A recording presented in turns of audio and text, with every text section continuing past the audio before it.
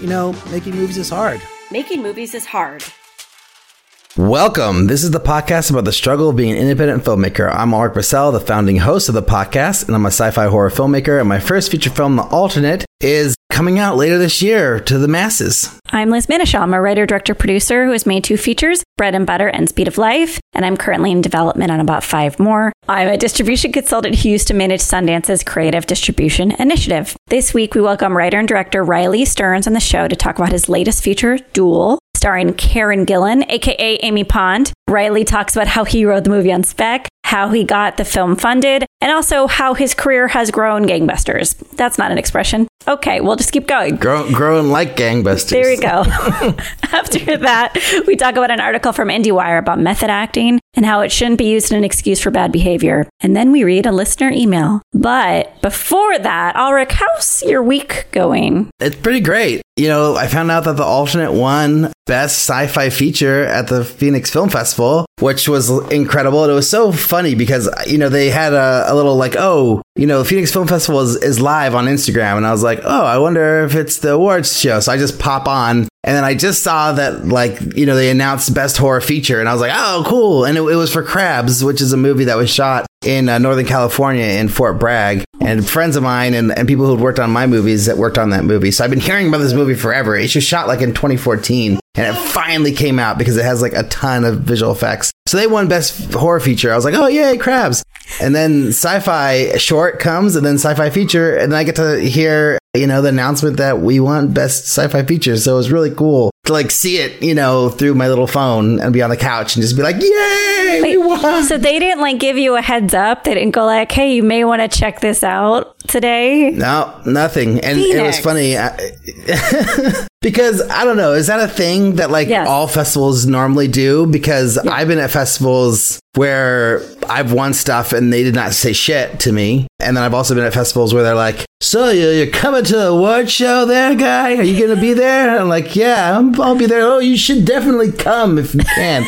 And then you're like, okay, well, am I winning something or what the hell's going on here? And then, of course, I won that one and it was like, oh, wow, amazing. But yeah, my producer, Jeff, he was kind of annoyed because he was in Phoenix visiting friends. And so he went to the screening, but then he's like, I don't feel like going to the gala award ceremony thing. So he skipped it. And then he found out we won. He was like, they should have told me. I would have been there. I would have been able to receive the award. But, I don't know. So you think that's the proper etiquette is to just tell, oh, interesting. I like being surprised. No. I like whoa, it's fun. I lean on that. Surprise? I lean on that because I think I didn't know about that. And I remember going to Woodstock at the premiere of Bread and Butter and being really really and had I known that it was actual majority protocol to give someone the heads up in advance, I would have actually enjoyed myself. I did not. It was stupid because I just felt bummed out the whole time. But I wanted to give a shout out to Shelley Ulrich, who she doesn't work for, but she volunteers at the Phoenix Film Festival. And she let me know that you won. Oh, and I just thought that was really cool. Thanks to Shelley. Hey, Shelley. So it's so funny. So Josh Kesselman, he's friends with Nathan Blackwell. So he AD'd Nathan's feature. So this is I met Josh. Nathan wasn't there on that day because it was his birthday, but Josh gave me all the Nathan Blackwell, details. And he's also a listener of the show. So thank you, Josh. He instant messaged me or, DM me on Facebook, was like, hey, just in case you didn't see this, and linked to the alternate winning, best sci-fi feature. Yeah. So I was kind of waiting to see when it was going to be announced, and then they put it on their website that day. But anyways, I don't know. It's funny. It's very interesting. Our love for the Phoenix contingency knows no bounds. I think every episode we're just going to talk about another name from Phoenix that we want to shout out because we love them. It was a fun film festival. I really had a great time. Can't say nicer things about the Phoenix Film Festival. But other things are going on with me. Yeah, I'm just waiting to hear back about these ideas that I sent off last week. I got a little bit of a something they were read. I got that much. So at least that's more than I'd get sometimes. I'm trying to write. I can't write. I'm working more on this indie feature I talked about last week. I'm kind of getting roped in to help out remotely in other ways. So it's taking up more of my time, which is fun. But, you know, it's just like I haven't really been as creative this last week as I would have liked to be, especially like I feel like coming up with those ideas and like working on those pitches, it like really distracted me from the movie I was writing. And like now I go back to the writing the other movie and I'm like, it's like hard to like filter out the other ideas I had for the other potential movies. And it's just like, okay, like, you know, pull those ideas out of my head and then I can like just focus back on what I was writing. So I mean, I put in like a little bit of time, but I really need to double down on script writing this week and focus back in on it. You will. But yeah, how are you doing, Liz? How are things on your end? Well, I spent a lot of time with family this past week, and my sister, who only listens to this opening segment of the show, is what I also found out. She's one of our 3 listeners, and she only listens to these first 5 minutes. So I wanted to shout out Sarah King. Hello. Well, Sarah Irving. But she gave me some, I don't know if it's advice or she kind of put a lot of questions in the air for me. And a lot of them I'm hoping we're talking about later with regard to like ego and why we make decisions about what we do. But she brought up a lot about social media and oversharing and reputations. But the point is I deleted Twitter from my phone and Facebook from my phone, which I never ever thought I would ever do in my life. What?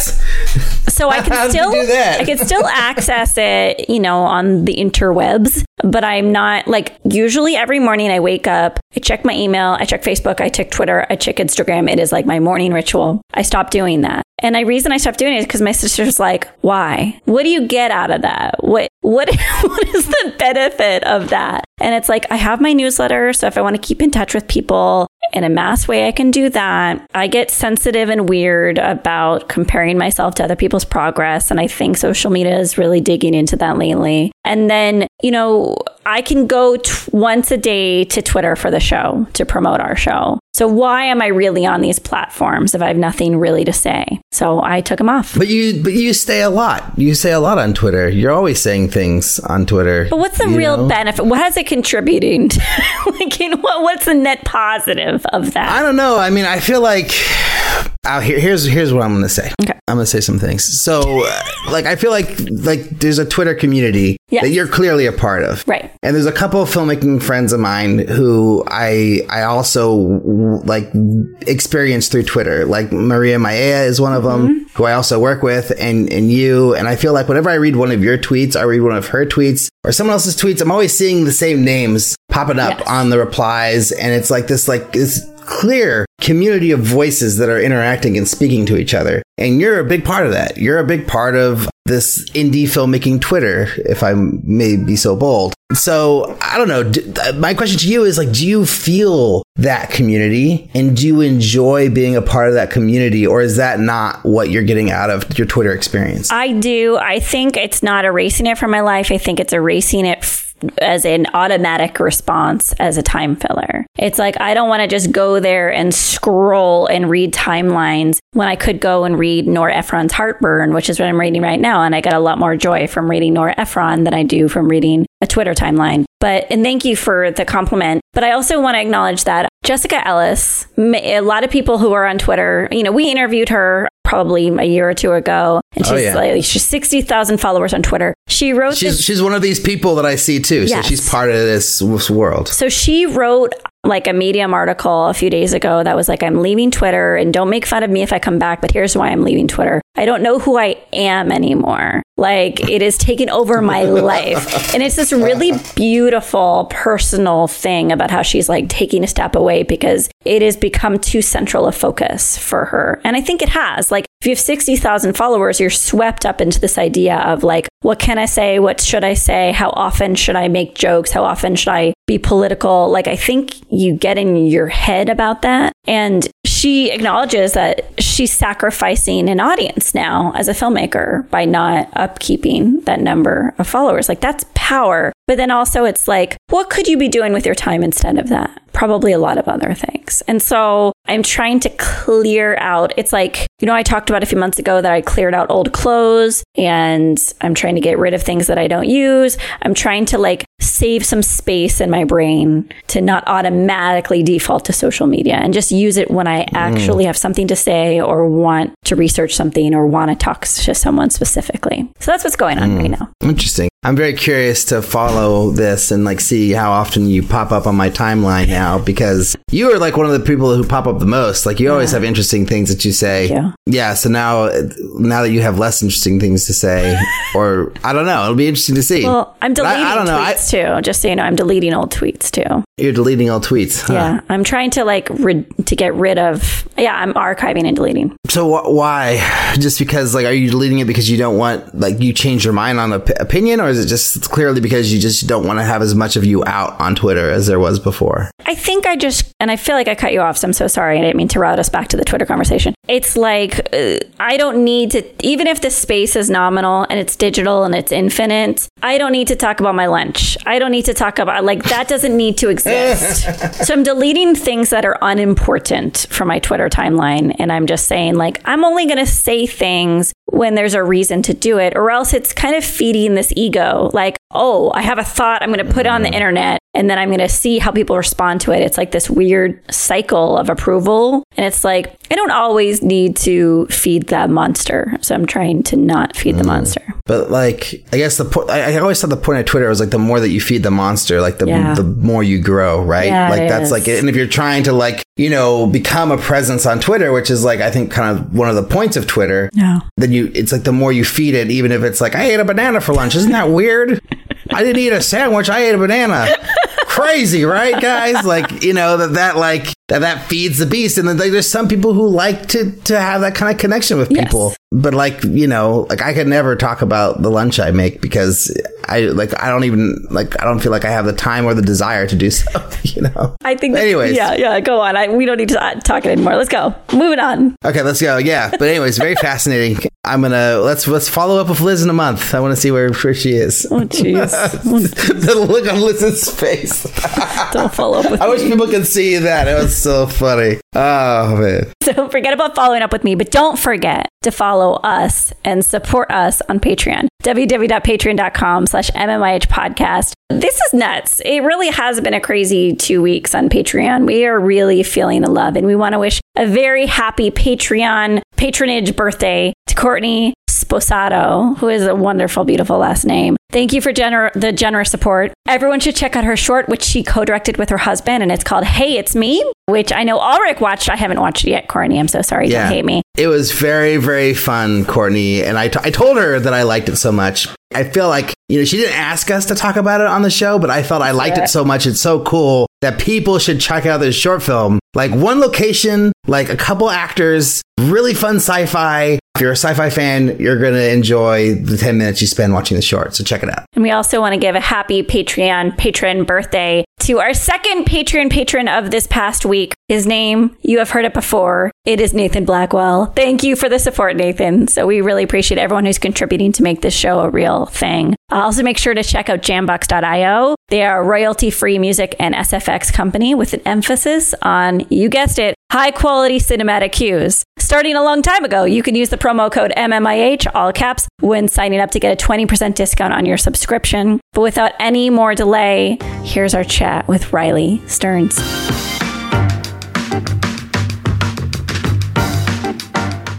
All right, so Riley, our first question is, could you give us the elevator pitch for Duel?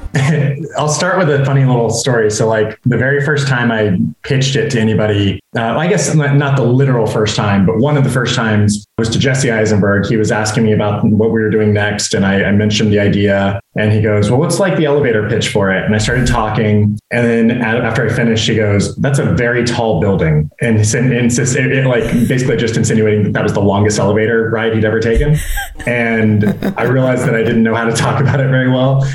But Duel is about a woman named Sarah who finds out that she's dying. She has herself clones that her family won't have to miss her. But when she goes into remission, she is forced to train for a duel to the death that will take place a year to the date with her clone. And that's a shorter elevator ride right there than the initial one that I took with Jesse Eisenberg. How many days did you shoot the movie? This was a 28-day shoot. It's the longest shoot that I've had so far, but also with the caveat that in Finland, where we shot, and I'm sure we'll get into the reasons behind shooting in that country down the line, but we had to do 10-hour days. That's the the hour count that they go with. And that in the beginning was very terrifying because in the United States and in most places where productions take place, it's 12-hour days are pretty standard. And so losing 2 hours each day, I assumed that would just put us behind by the end of it. But if anything, it actually ended up being an incredible experience that I may take on to other projects. I think the big thing was that when you're efficient and you have a crew that's motivated, especially when they know that they're going to get out and have time to go see their family and spend like time outside of work and decompress instead of spending 12 hours of their day and then driving home takes an hour sometimes or whatever it is. And they're just stuck in that production stage. So it's really nice to let people, including myself, decompress a little bit after work. So 10-hour days ended up being a huge asset to the film. And I feel like, if anything, it felt like it was more time in some ways than 12 hours. Tell us what you can about the budget. Yeah, of course, it's public knowledge, so I can totally talk about our budget. I guess it officially was 4.5 million euros, but about $5 million US. We shot in Finland, so that's how it kind of came out. All of that was through a film fund that XYZ got, or I guess a company that saw value in the way that XYZ had financed projects in the past and the way that they had distributed and sold projects. And so we were the first one out of the XYZ's $100 million film fund that they saw into production. And yeah, 5 million was also not a lot when you start to take into consideration shooting where we shot, COVID protocols and procedures, travel, all of that. It adds up pretty quickly, but I still think that the movie looks more expensive than it even cost. Especially with 28 days, but that must have been pretty sweet. How'd you come up with the idea for the film? The initial idea, boringly enough, is really just that I wanted to see an actor perform opposite themselves. So I started trying to figure out an idea that would work would get me to that sort of image that I was seeing. I came up with the initial idea about the cloning procedure if you knew that you were terminal, but I didn't feel like that was enough of a movie. I really thought that it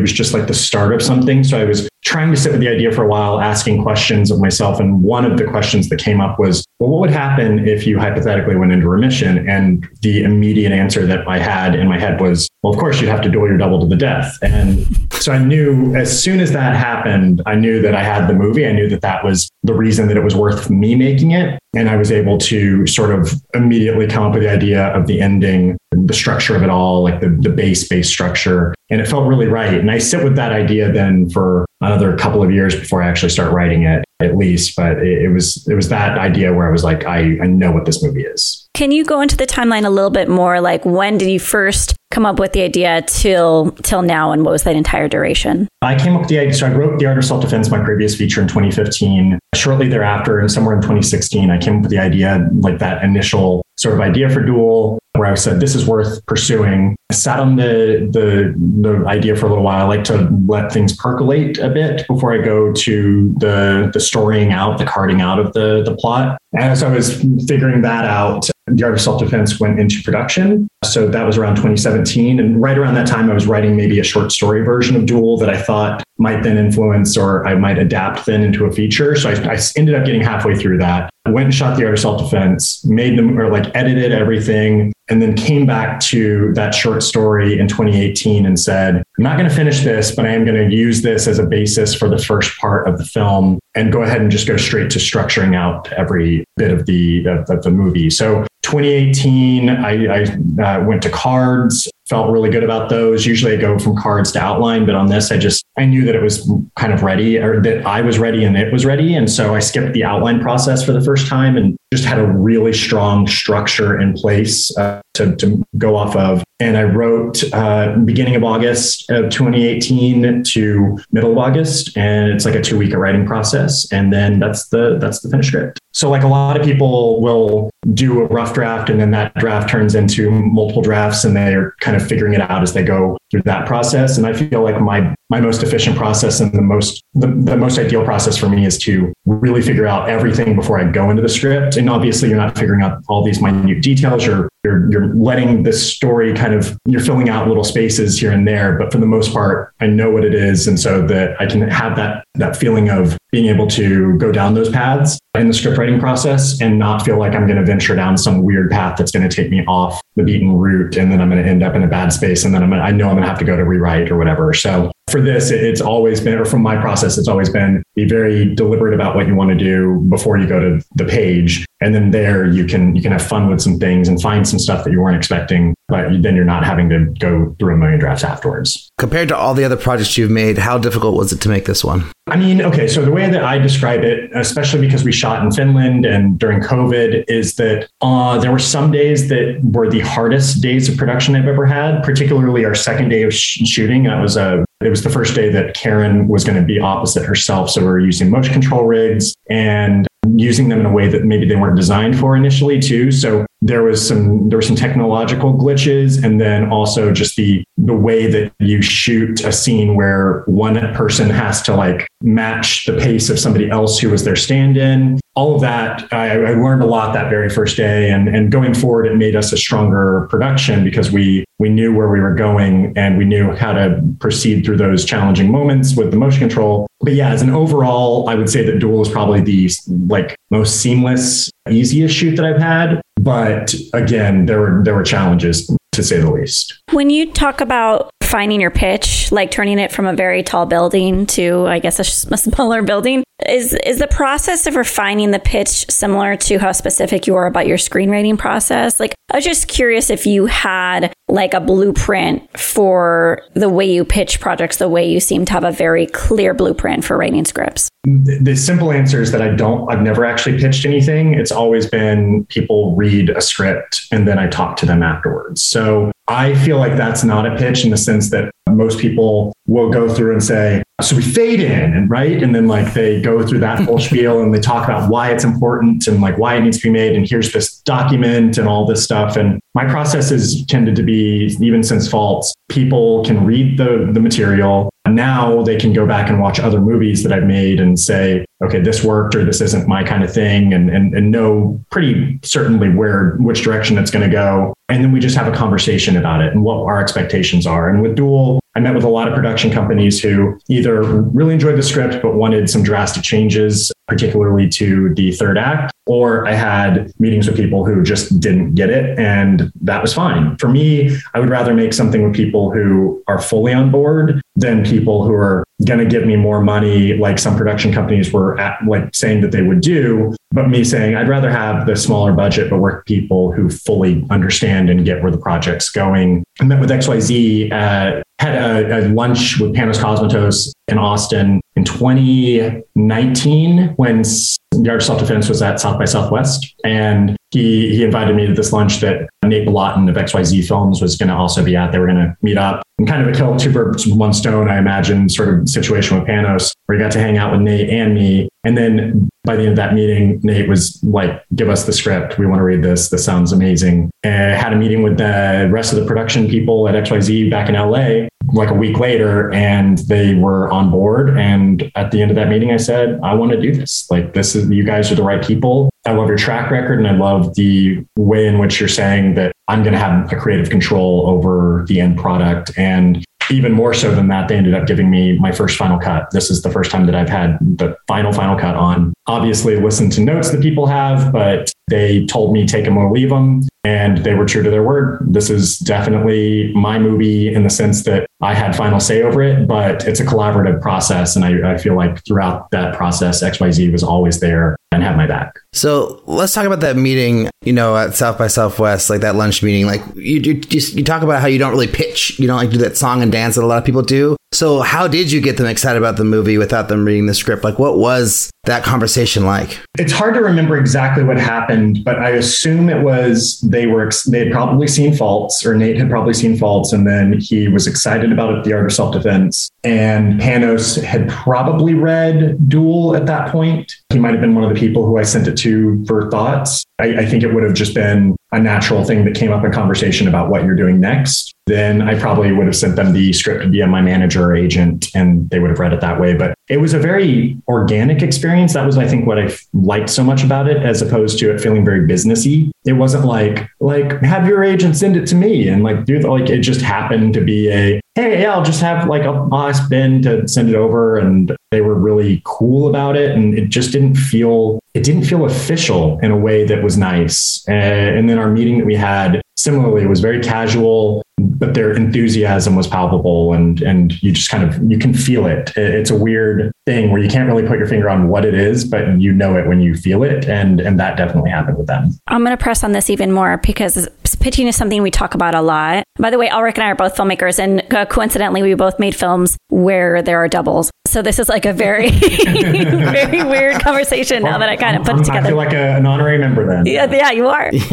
But in terms of being a working filmmaker, I mean, you certainly are of a certain caliber and tier. This is not to presume that you are not. But how have you survived without having to do the song and dance is what I'm trying to figure out. Is it that you've had such success with your other films where you're really in a position of power and you can have that kind of confidence going into meetings? Or is it a decision that you made where you're just not going to turn on that switch and kind of be that dancing monkey or whatever? It feels so normal to me that I haven't had to, that I forget sometimes that that's not the norm. I was talking with a filmmaker friend in Chicago the other day, and she was just saying, like, it's insane. Like she was talking to myself and Joe Swanberg about how we just are like, you just decide this and that people take it as at face value. But it really has been, I've been very lucky that I haven't had to do these things. It's not that I wouldn't pitch something if I had to, but I think I'm in a very fortunate position where my stuff tends to be pretty specific, and the people who it doesn't work with, like who don't want to make that kind of stuff, can very easily just say no. And like, that's fine. And I would rather they do their own thing and myself do my own thing. The people who do want to make projects like The Art of Self-Defense, which was literally only one company wanted to make that, NQ, they want to make it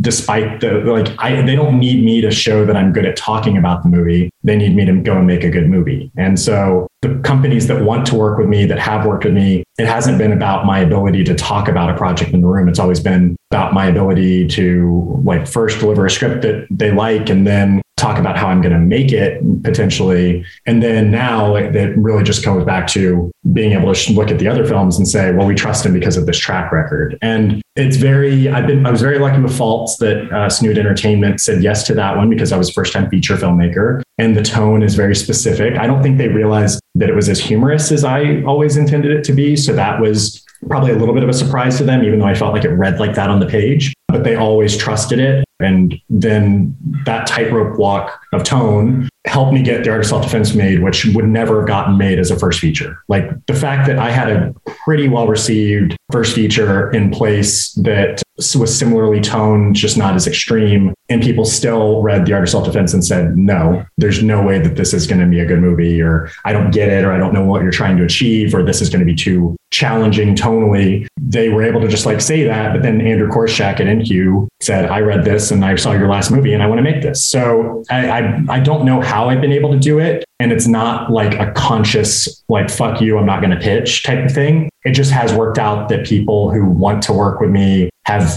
been able to say, I trust the process, I trust the material, and I trust the track record. I mean, you're also writing these on spec too, right? So like you're usually walking into a situation where you already have a script ready to go. Yeah. Is that how you prefer to work? Or would you be willing to just get hired to write an idea that you have and do it that way? Or do you feel like more confident, like, oh no, I want to do my process. Once I'm happy, then I can share it with somebody? That's a great question. So with Faults, I wrote that on spec because at that point I had a manager, but not an agent. I wrote Faults before manager too. So I completely wrote that on spec after Sundance, and Snoot attached themselves before I even had a manager as well. And after that, I assumed that the next time around, we would try to find a production company who wanted to work with me. And like you said, I would maybe go in and like pitch the idea. We'll get going back to pitch the idea for The Art of Self-Defense, and then find the company that wanted to work with me, maybe attach an actor, and then write the movie. But they would pay me ahead of time, and then I would write it. But my manager really, and agents subsequently, really recommended that I write that one on spec. And I'm so glad that they did, because now that's kind of the process that I like the most. And I feel like gives me the most creative control. If I were to sell an idea and then go and write it, I think that even with a company like XYZ that I trust and they get where I'm coming from, there's always that chance that the idea that you deliver is not the idea that they wanted or thought that they would get. And if you can go in and like, I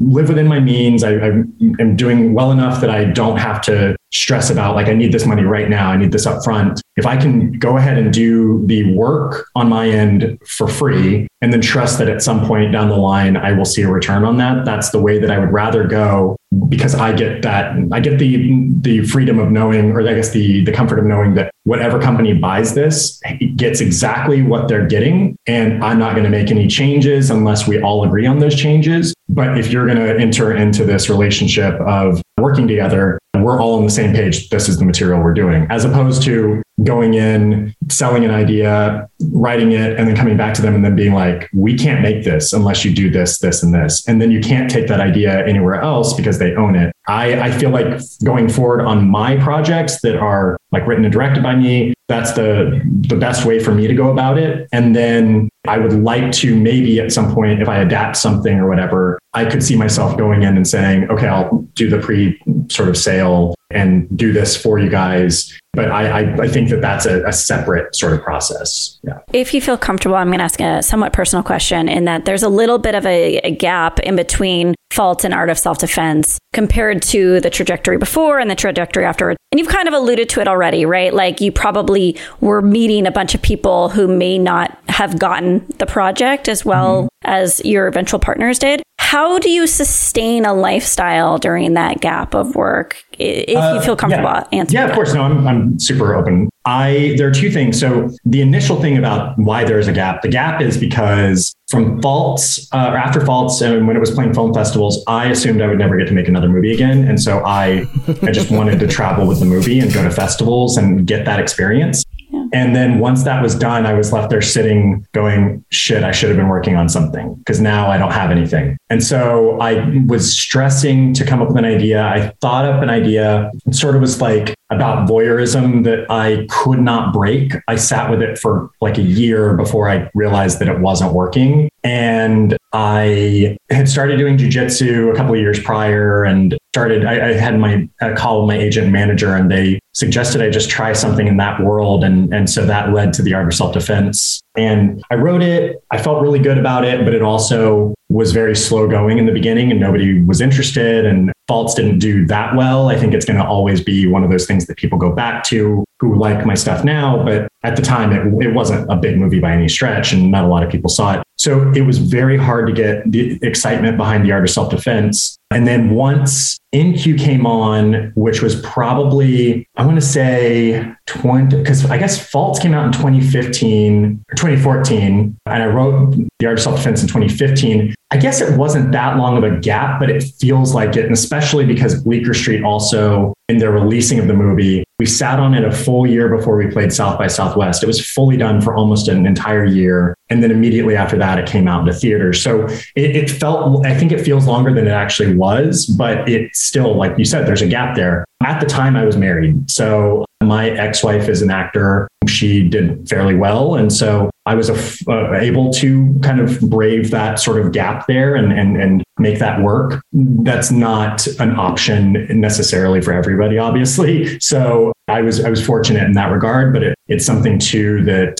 going forward, like I can sit for limited amounts of time and kind of give myself a little bit of a moment. Yeah, I'm definitely moving a little bit faster than I maybe would have. And I guess that's just like by the nature of feeling that pressure that you put on yourself. And then also just making sure that you don't stay away for too long and then people forget about your stuff and all of that. You mentioned your manager and agent a couple of times. When did that come into play? Was that like after the first feature was done, before the first feature, second feature? Like what time did they join you and become, part of your team? I made a short called The Cub that played Sundance in 2013. And at the festival, I was on my way to the Shorts Awards. I was sitting at a bus stop and I passed out DVDs of the short to anybody who wanted them. I came with like 500 DVDs of the short, passed them out after screenings. And Michael Mohan, a director friend of mine, told me that he did that with his short years before. And so I was like, I'm going to do the same thing. And it was really great. I think it was a nice little calling card. And I had a lot of people, I've had people send me photos of their DVDs still, which I'm like, oh, that's cool. They held on to it. But I passed out a DVD to a guy with a British accent at a bus stop. on the way to the Shorts Awards at Sundance. And then a month later, I get an email from this guy saying, hey, you probably won't remember me, but I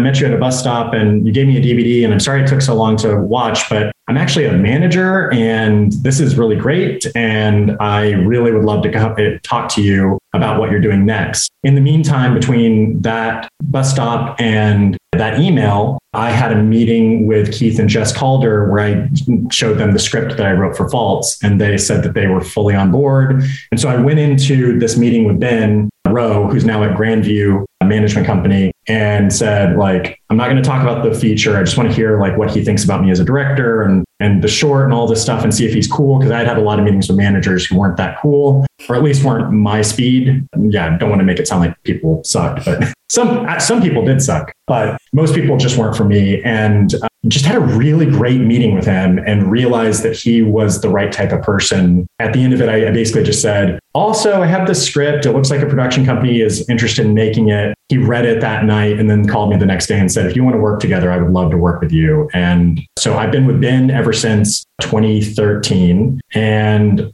just can't imagine not having him as one of the people on my team. And then I waited on purpose to talk to agencies until after South by Southwest, because the script got passed around that year, that in 2013, as like a spec that even though we were making it, there was one of those things like a sample where everybody in town was reading it and ended up on the blacklist that year, which is still so funny to me because we made the movie that year too. So we're on the blacklist for best unproduced scripts, but we went off and made it in secrecy and didn't even know that we were being considered for it. So we were in the top 10 that year, which was really funny, but also cool. And I just didn't want to be seen as a writer for hire. That wasn't where I saw myself as. I wanted to be a director. So any agency I met with when I was just going around with the script would have only seen me as a writer. And I didn't really feel like that was the path that I wanted to go down. So Ben and I talked about it and we decided to wait until after the movie was out, then go out to agencies and meet with some people. And he would pair me up with people he thought would be like-minded, and met with several companies. And I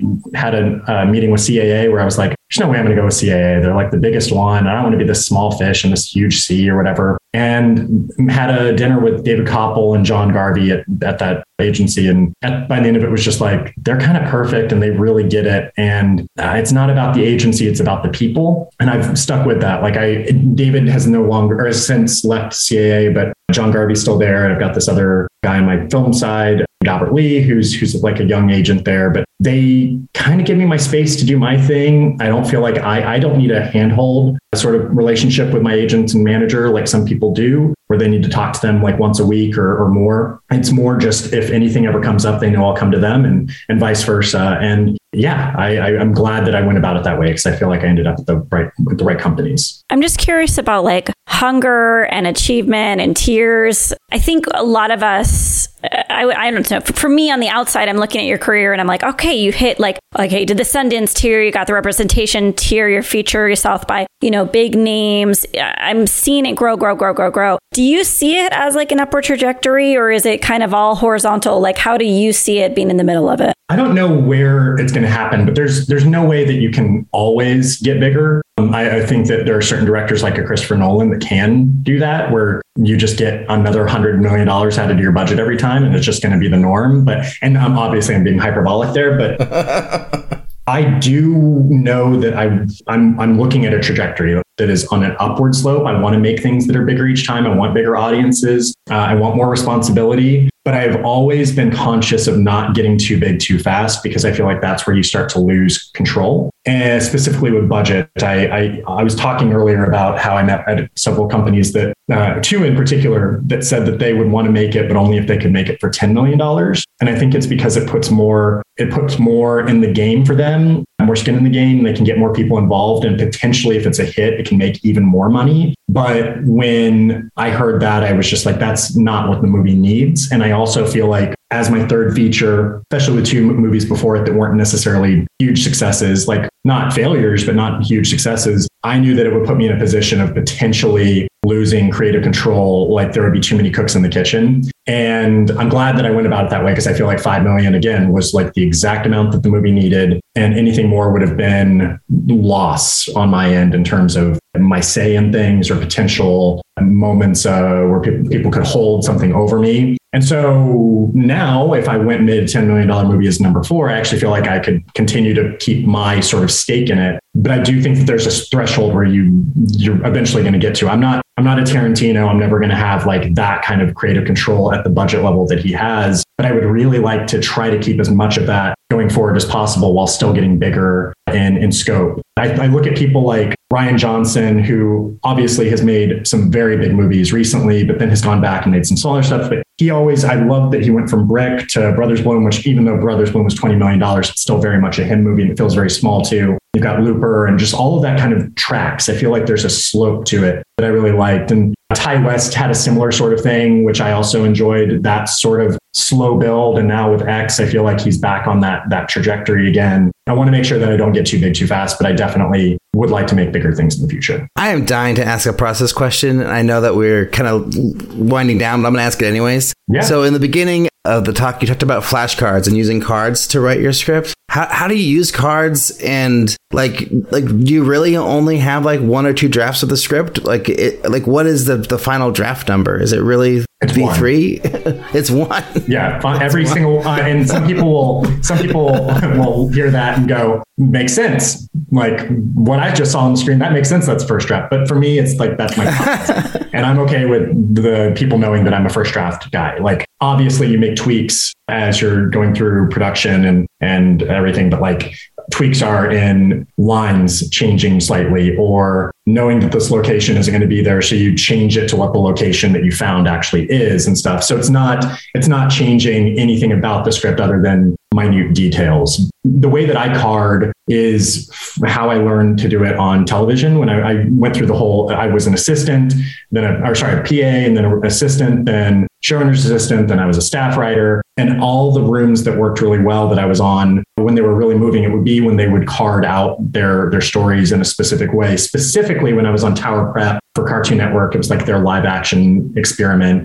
Glenn Morgan was the showrunner. He brought on his brother, Darren Morgan, and they both come from X-Files and they've written some of the best X-Files episodes. And they're just like incredible writers. And they happen to be super talented brothers and everything. He and Darren brought their style of carding from that show. And the way that it works is that every scene is on one card. And if you double space or I guess you use 2 lines for your writing, like if I had it downstairs, I could show an example, but they use just a regular index card and you write in big letters and very cleanly and very neatly. If you can explain on one card what that scene is about, you can understand a scene. And I really found that valuable because sometimes we think we put too much and then it's hard to kind of just quickly look at it and say what that scene's about because there's too much there. If you can start to think about what the scene's actually about, distill it to 1 or 2 sentences and fit it on one card. And again, big letters, very neatly written. I feel like it trains you to, I don't know, there's several things about it that I really like. It trains you to think about the scene in a deeper way because you have to distill it to one card. But then it also is really easy for you to look at now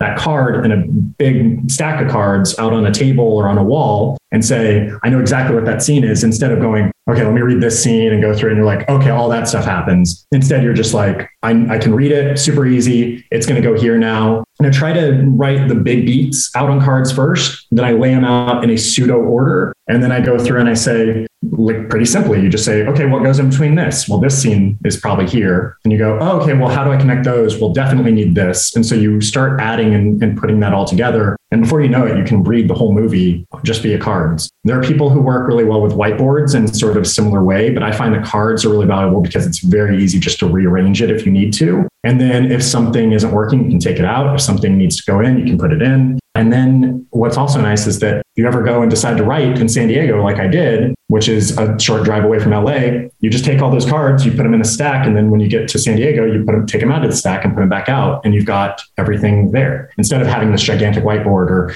having to photograph it. And then again, you're dealing with that thing where now you don't have the ability to rearrange things while you're writing. So I find that cards are the most valuable approach for myself. All right, we're going to jump into our final questions. First question is, what's the first film you ever made? How do you feel about it now? I don't talk about this very often, but I made a short that I didn't finish with my ex-wife and a writer named Andrew Chambliss, who's now the showrunner of the Fear the Walking Dead. He and I co-directed and co-wrote it. It's called Stop Eject. The audio was atrocious and I ended up throwing it all away because of the audio. But it was like this I was definitely trying to rip off like a Michel Gondry type of thing where you've got people inside of other people's working inside of people's brains, and there's a memory that gets lost and they're trying to find this memory. And it had good ideas, but it's definitely, it was biting off more than it could chew. And I'm glad that I don't even think the trailer that I made for it exists online anymore, which is probably for the best. What's the best filmmaking advice you've ever received? Man,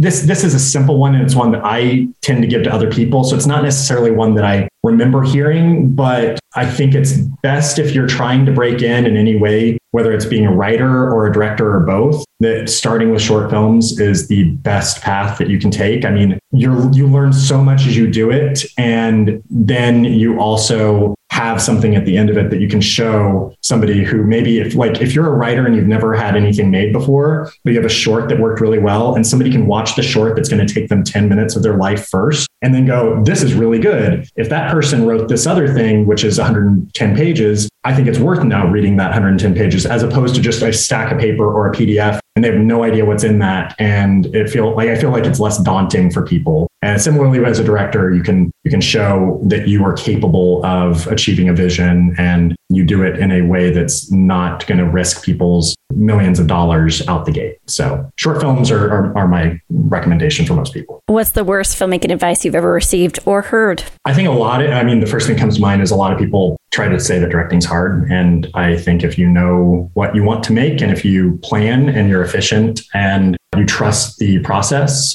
and can communicate with other people, directing is actually very easy. It's the balance of tone that's hard. It's all of that. But the actual process of it is no different from any other part of filmmaking. I think that people, especially people who are really good at directing, a lot of times tend to act like they are doing something that nobody else can do. And so I would say anybody who's discouraged by the technology of it, maybe they don't understand lenses or they don't understand camera moves or anything like that, work with a really talented cinematographer who can kind of bridge that gap for you. But it's all about story at the end of the day. So just if you want to make if you want to tell a story, don't be afraid of directing. Do you have a goal as a filmmaker? Right now, it's to come up with an idea for feature number 4. I'm not trying to think too far ahead in the future. I want to just keep making things. And again, I've been very lucky that I've made the things that I've made so far and that they've been very much me. I just want to keep doing that. And I'm under no delusion that it's a hard business to stay in and stay relevant in. And also, I don't know where the market's going and where theatrical's going, and if it's going to all eventually just turn into VOD and streaming, and if everything's eventually going to get lost and it's all going to change. But for now, I just want to keep making things the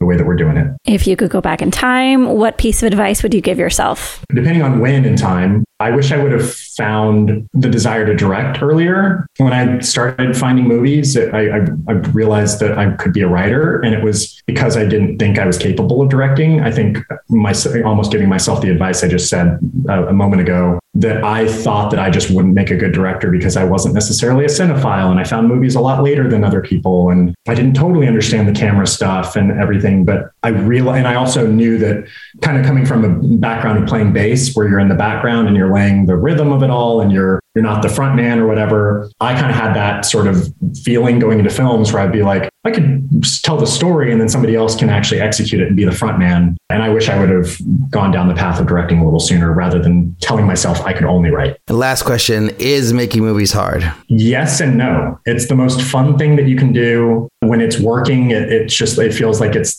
the easiest thing in the world. When you work with talented crew who are way better at their jobs than you ever would be at your job, at that job, and you get to kind of steer a ship and that ship is sailing perfectly, it's the best feeling. But when it's hard, it's one of the hardest things. I feel like every shoot the day before, I just kind of want to run away, and then they wouldn't have wasted their money on me. And what if I fail? And you have the imposter syndrome every single time. And I think I'm getting better at reminding myself that that's just what it is. It's imposter syndrome. It's not real. Yeah. I mean, on day 2, when we were behind and I felt like everything was falling apart and it was my fault and like all this stuff, then the next day you go, it actually wasn't your fault. And like, it's just kind of the way that it worked out. And now you're learning from that. Those days are super, super hard, but I would rather be doing this than anything else. And I'm glad that I get to do this for a living. Please tell people, our audience, how they could support you, how they can see your film. Duel ends up in theaters on Friday, April 15th. So it's coming up in a couple of days, which is crazy. will be at most AMC theaters, or say, I guess in most cities via an AMC theater. A lot of local theaters are going to be picking us up, like not local, independent theaters. And the Draft House is really behind us as well. So if you have a Draft House in your town, more than likely it'll be playing Duel. We'll be in theaters for about a month. And normally I would only want to talk about that. But I know that the reality of it all is, especially post-COVID, and a lot of people still aren't ready to go back to theaters. The VOD option is more what they're looking for. And so May 20th will also be on AMC Plus and available for rent on iTunes and all of that. So while I would prefer people go see it with some other people, especially because it's a comedy at the end of the day, even though it's pretty dark and bleak, it's fun to watch things that make people laugh with other people. And if you can do that, I strongly recommend it. But if you, for whatever reason, need to watch it at home, hopefully you enjoy it and turn off motion smoothing on your TV when you watch it too. Thank you for being on the show. Thank you guys so much. This was really fun. Ulrich, what do you remember about our conversation with Riley that we had 5 minutes ago? What do you remember? Like, what is salient in your mind? One draft is salient in my mind. It's so crazy. I mean, because, and like he admitted that there are changes that there are, revisions. So he doesn't he's just on the white version the whole time he shoots. He goes up to blue and red and goldenrod, whatever the colors are. We went up to goldenrod on my movie. Oh, we went up to double goldenrod. Don't you worry. Or double salmon, whichever's farther. Double salmon. Love it. Yeah. But no, I just thought that was fascinating. And I've heard lots of different descriptions of how people write with cards, but I've tried it before. I don't like it very much. My friends have done it. I've seen people do it. Other guests have talked about it, but it was just really fascinating to hear about, Riley's card process and how it worked for him and, how it works for him. And also the fact that he preferred to write on spec rather than getting paid to write his concept out by a production company. I thought that was very fascinating and also kind of reassuring in a way. Yeah, he really, when you talk about filmmakers who have a vision and know what they want, that's this guy, and it is amazing. I'm in awe of him. I also remember the questions that people get most sheepish about. He was proud and excited and honest in his answers. So he told us the budget straight out of his film, which I always love to hear. And then he talked very openly about how, he had the support of his spouse and didn't have to worry about working for a few years. It's just nice to hear people say those things out loud. Yeah, totally. Be very open and honest and not try to redirect a question to something else, Yeah.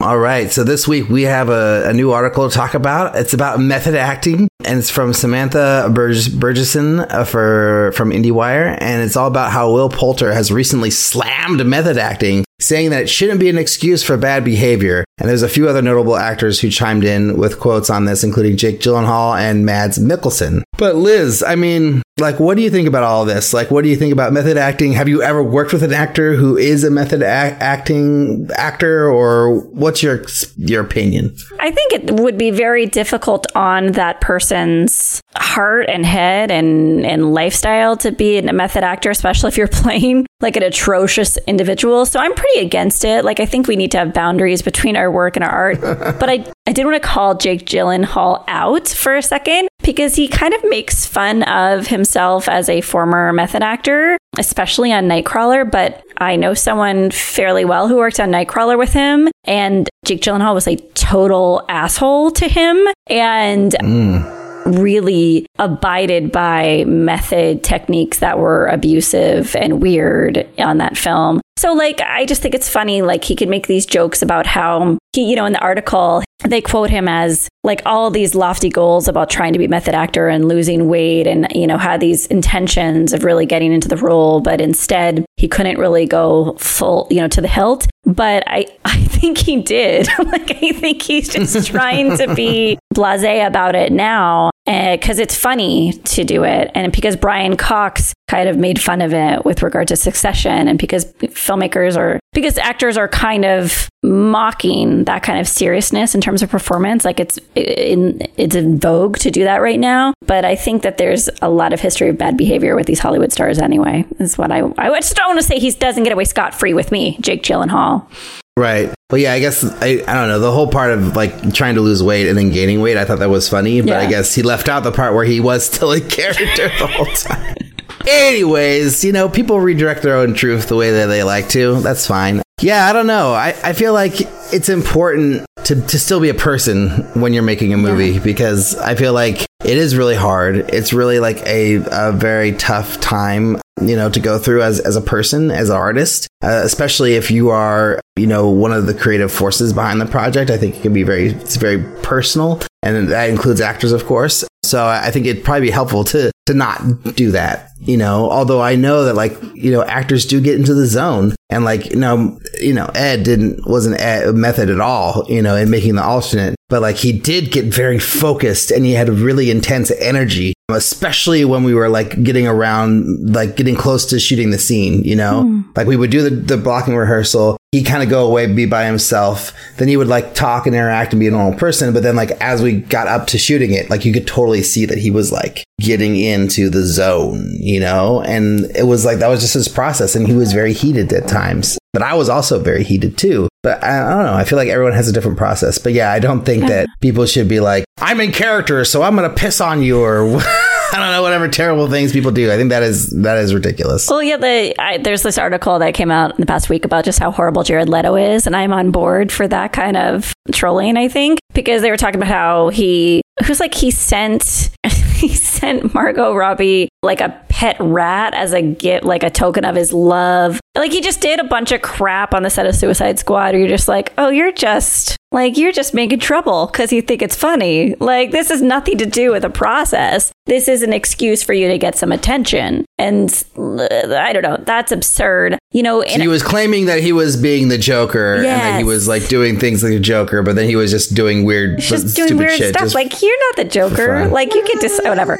Ask the writer what the Joker would do, and then do that anyway. Well, the Joker would kill the rat and then kill the person who he gave the rat to. So I don't think that we really want to be thinking about, what the Joker would do. And plus, that's so stupid, because famously Heath Ledger was the method doing the Joker, apparently, and then he fucking died. So I don't know. Maybe that's not a good sign of what we should be doing as artists, And I was anyways just looking back in the interview with Riley that we had today. He talked about shooting the film in Finland, and what a break 10-hour days were, and how funny that is. It's they're 10-hour days. He was talking about, crew members got a chance to see their family, but how Riley was doing 10-hour days has long-term ramifications in terms of giving people a break and giving people time to decompress. And it's 10-hour days is still a really long time. So let's work on boundaries between work and play, so that we don't think 10-hour days is a massive relaxation schedule, relaxing schedule for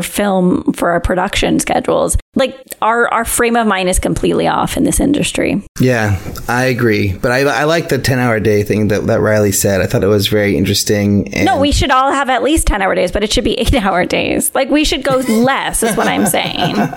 Then we just have to have infinite budgets, Liz, if we can all do 8-hour days. A few weeks ago, listener and new patron of the show, Carl Richter, thank you, Carl Richter. Happy birthday, Carl Richter, wrote us a little note, which we thought was worth sharing. So he shared a few responses to things we talked about on the show recently. One, he says, I'm with Ulrich. Licorice Pizza was nowhere near an Oscar nom. It feels stupid that it was, in an embarrassing way. I love PTA. Boogie Nights was one of my first special edition DVDs I bought, but Licorice Pizza is a laugh, really. See, BP agrees with me that it's a great movie and that we shouldn't really give him too much credence. What's so great about it? I mean, I wish someone could explain to me. Great performances, charming, clever. Okay, he goes on to say, if anything, it's just an extension of the PTA universe. I'm going to guess that he was hinting that Gary's actually the mattress man from Punch Drunk Love. The timeline works. That is very interesting, Carl. It's very meta. I like it. Carl goes on to say, Power the Dog was weak and deserved no noms other than maybe score. From script, read the script, if not because it was Jane Campion, it would never have been made. To screen, it was weak. I love BC, but he was a caricature. I'm waiting for BB to make another noise so that we can. I'm gonna go ahead and disagree with that statement. Thank you. Disagree. 3 disagreements. I really liked Power of the Dog a lot, and I think that what he should say is not the score, but the sound design was incredible in that movie. It was almost like a character. It was so powerful, the way that they did the sound in that movie. But I actually liked the script. I thought the script was good. I liked Benedict Cumberbatch. I actually said the exact opposite. I said, without Benedict Cumberbatch, this movie is like, just another Western that we've seen before. But the way that he was so weird and so different in the way he played that character and so bizarre, it made it compelling. And I felt like I have met weirdos who are kind of weird like that guy. Like I've met these kind of super passive aggressive weirdos who are just like in their own shit and they can't like get out of their own head. And it's like, and then just treat people like dog shit, like I've seen that happen. So like I didn't necessarily relate to the character like I know like I am this person, but like I was like, yeah, I've seen weirdos before and this is one fucking weirdo. So I don't know, I liked it. I like the ending. Love the ending. I love the way that she gave us enough information of like what was happening that if we were smarter or if I was smarter, I could have guessed what was happening, and Beth kind of did. But it was like it was the way I like movies, but I didn't really feel like it was like more like a genre movie and less like a typical Oscar movie. BB, I love you. BB and I again are in agreement in that we agree with you, Ulrich.